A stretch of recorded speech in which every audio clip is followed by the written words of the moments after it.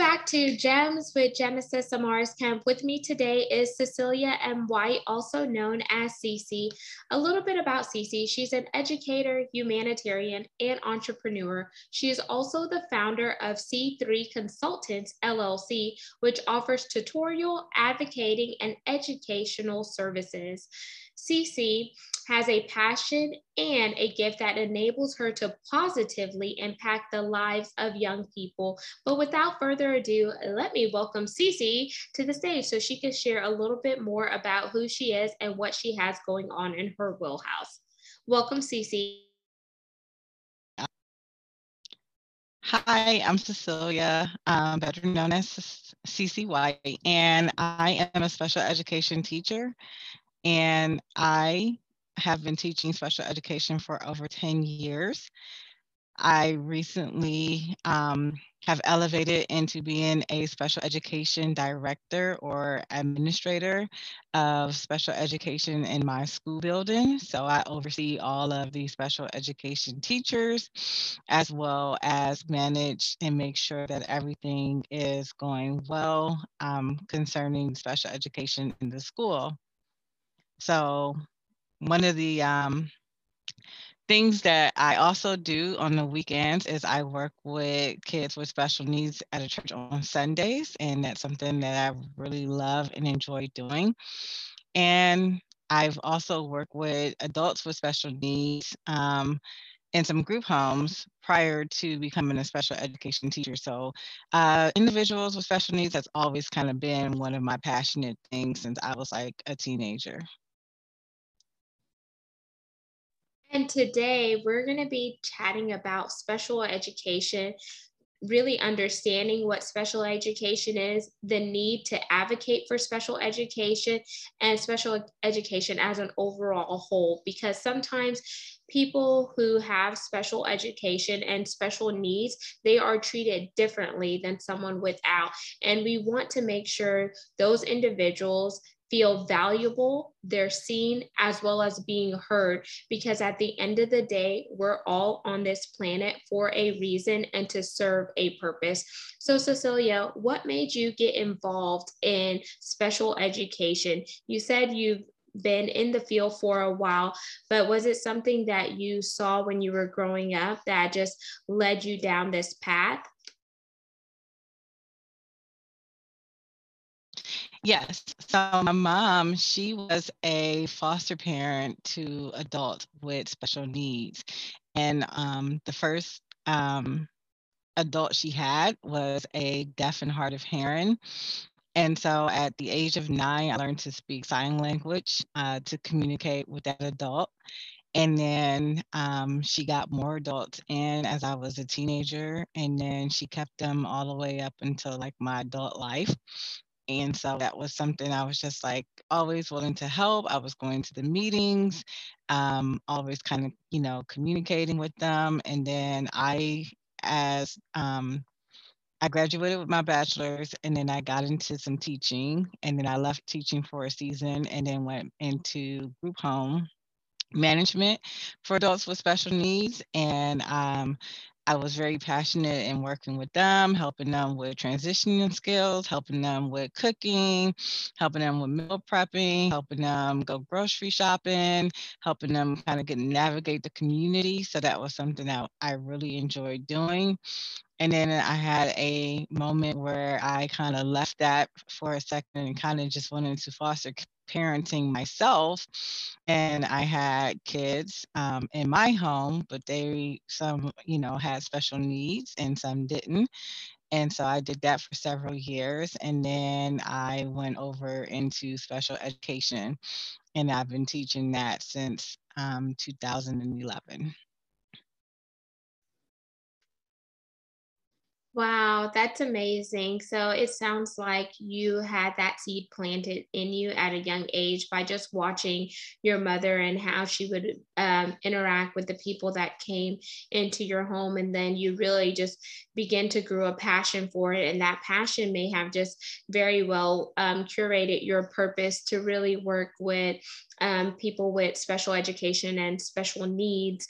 And I could hear the passion in your voice as you talk about it and just seeing you explain, not only do you do it in a school setting, but you also do it in a church setting. And then you started to foster kids of your own who came into your home, where you could really be that beacon of light, give them that hope and pour into them and just really love on them. So, from the standpoint of someone who may not understand what special education is or may not fully understand what special needs is, can you talk about some of the negative stigmas that people with special needs face, and how can we combat that? Because ignorance is bliss. And if we don't check this, then people are going to continue with their bad behavior, and they may not know how it affects someone who is dealing with special needs in their daily lives. And it's not right, and it's time that the gruesomeness stop. Sure. So I will start with one of the words that I really, really intensely get passionate about people not using is the word mentally retarded, because the individuals are not mentally retarded.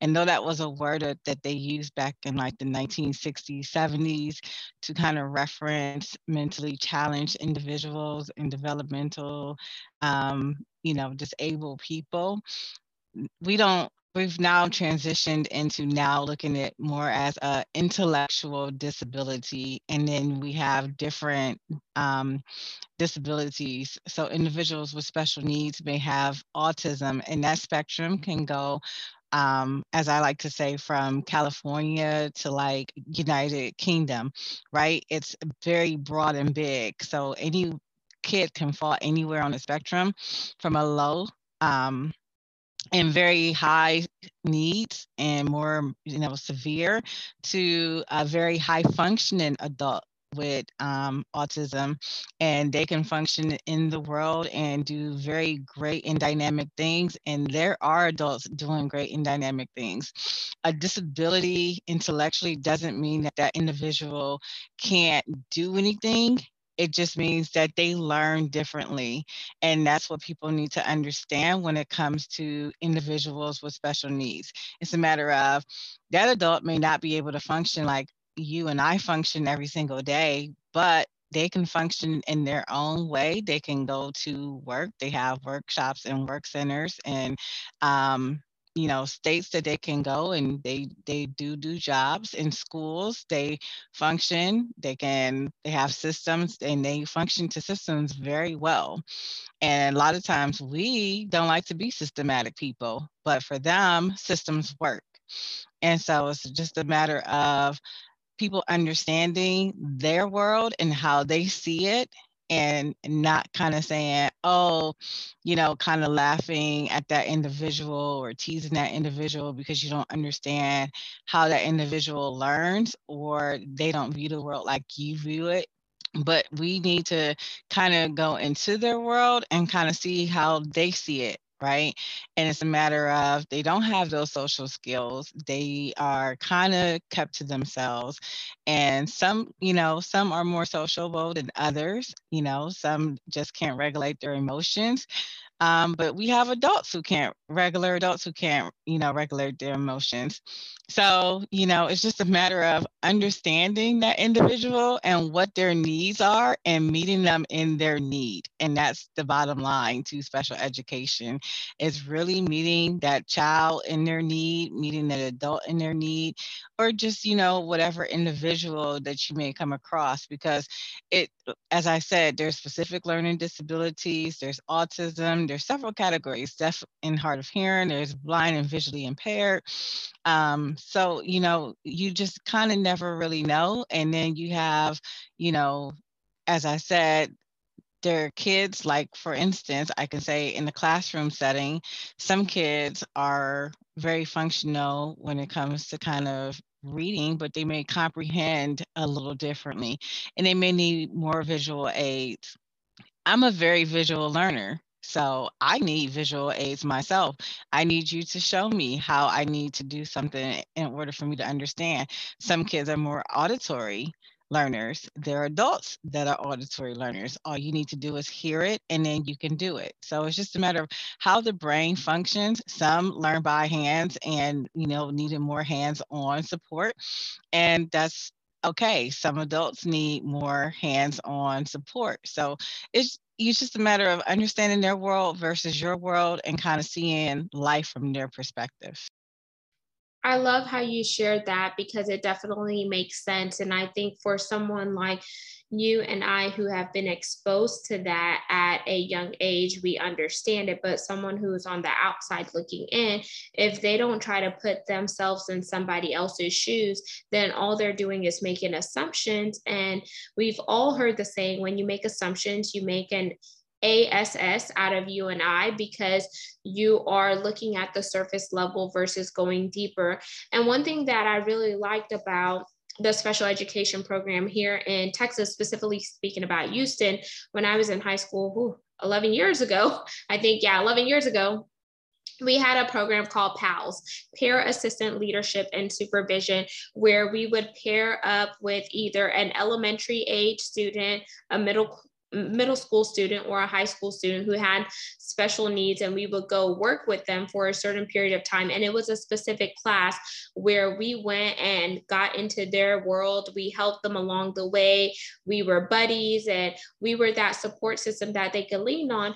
But now fast forwarding to where we are now, I heard that sometimes those kids who have special needs, they no longer have a classroom for themselves because they were big on this diversity, equity, and inclusion push, and they put them in a regular classroom with the other kids. But I feel like the Board of Education needs to go back to the way it was, because those students, yes, some of them can assimilate with a big classrooms, whereas others cannot, and they need that one-on-one attention, or they need that smaller classroom setting so they don't feel overwhelmed and they don't feel the pressures, because some of the kids who do not have special needs, they never even take time to really understand someone who's going through that, and they poke fun at them.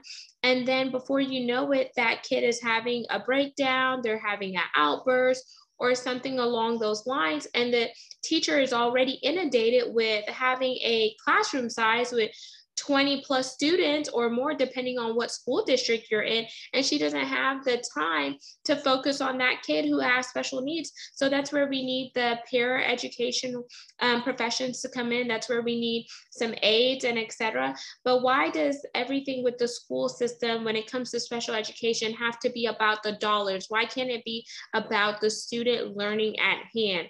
Let's get back to the components of what education is and tackle the needs that everybody needs something different in order to be successful in life. Just because you have it and you're fine and dandy does not mean the next man or woman, boy or girl has it. So just dial it back a little bit and see what are the needs, and are you meeting those needs, or are you doing something to check the box to get the fundings from your shareholders and move on, and dismissing the kids who really do need the extra help? What would your stance be on that, Cecilia?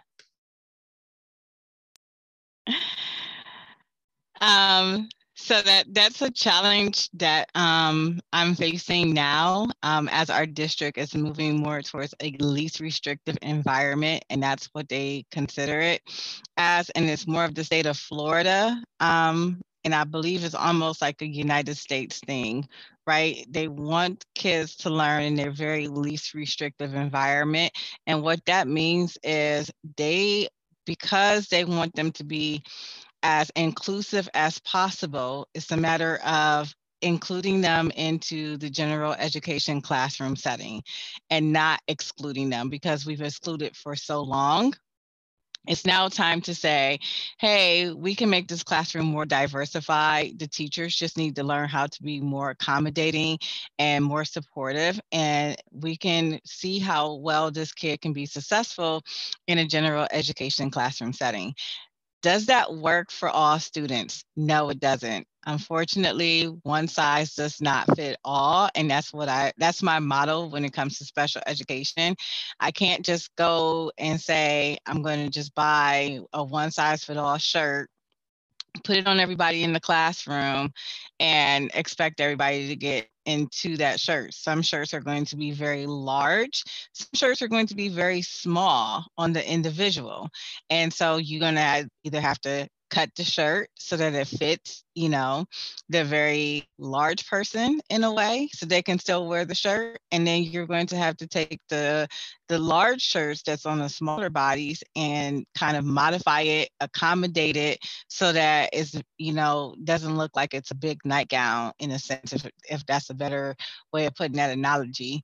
And so when it comes to kids with special needs, it's the classroom teacher kind of has to learn how to take that one lesson, that one standard, and kind of broaden it out to say, hey, okay, everyone needs to learn what 4+4 is.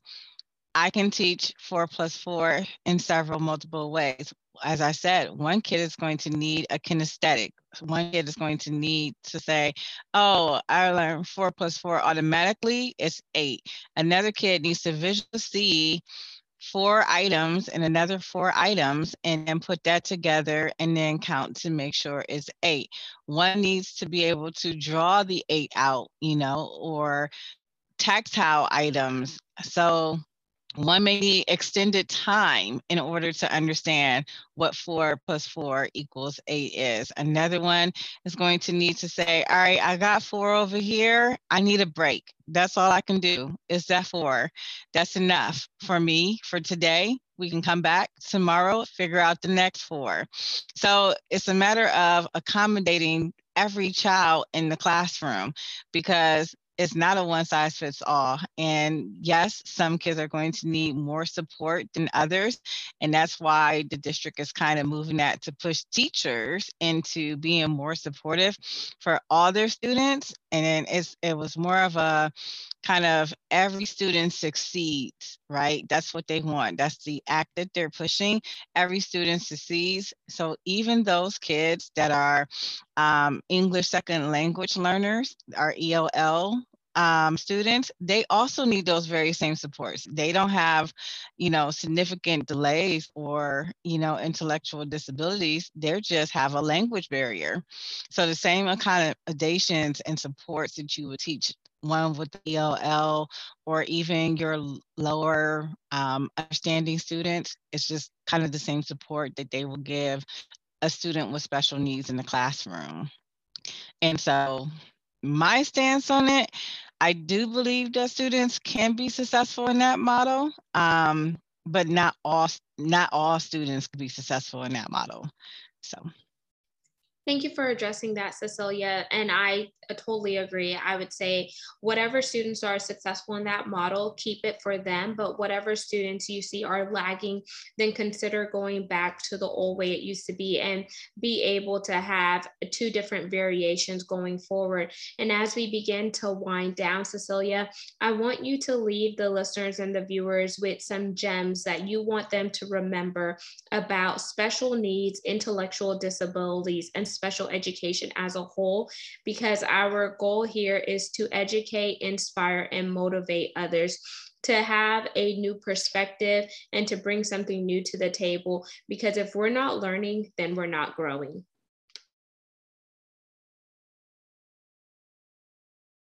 Sure. So, one nugget I would definitely say, if you suspect your child has a disability or a significant delay in learning, please make sure you advocate for your child and get your child the support they need.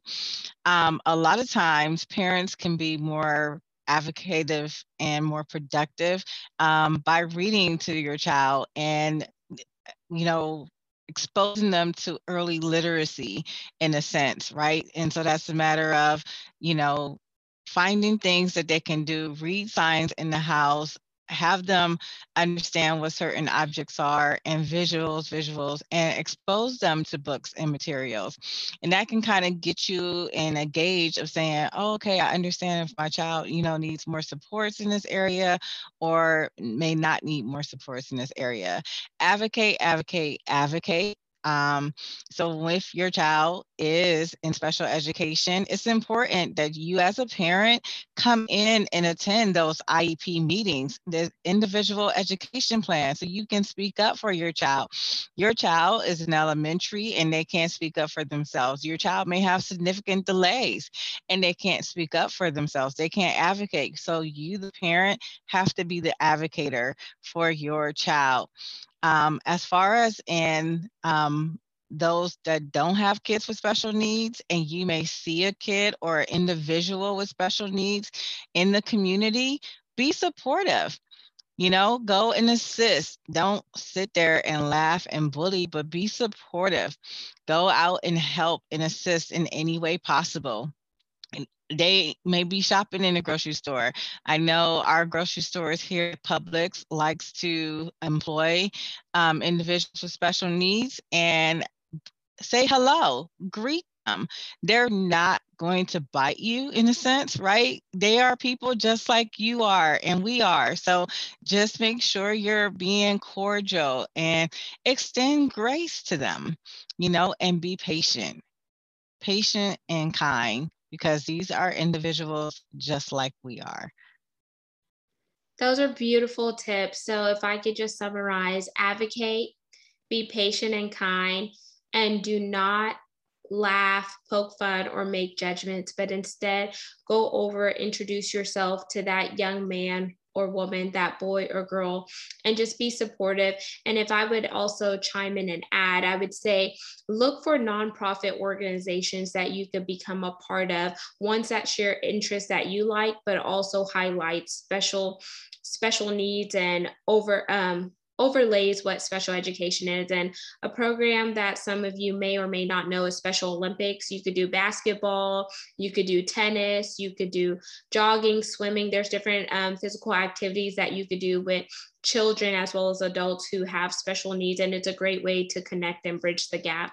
And I'm not sure if other states have it, but there's also another program called Reach Unlimited, which is a form of a group home where you could go volunteer and you could take your spouse, your children, and et cetera, and you could see what it's like to live in a home with someone with special needs. So just make sure you look for those nonprofit organizations. And if you need community service and hours and you just want to, be the hands and feet and support someone in your community, plug in where they are, meet them at their level, and then you would see how much you can learn by just taking some time out of your day and putting yourself into their world.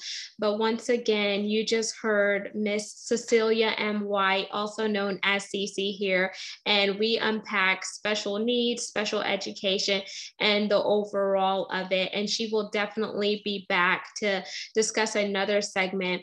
But as we wind down, I'm going to let her leave you with one quote and we're going to wrap up.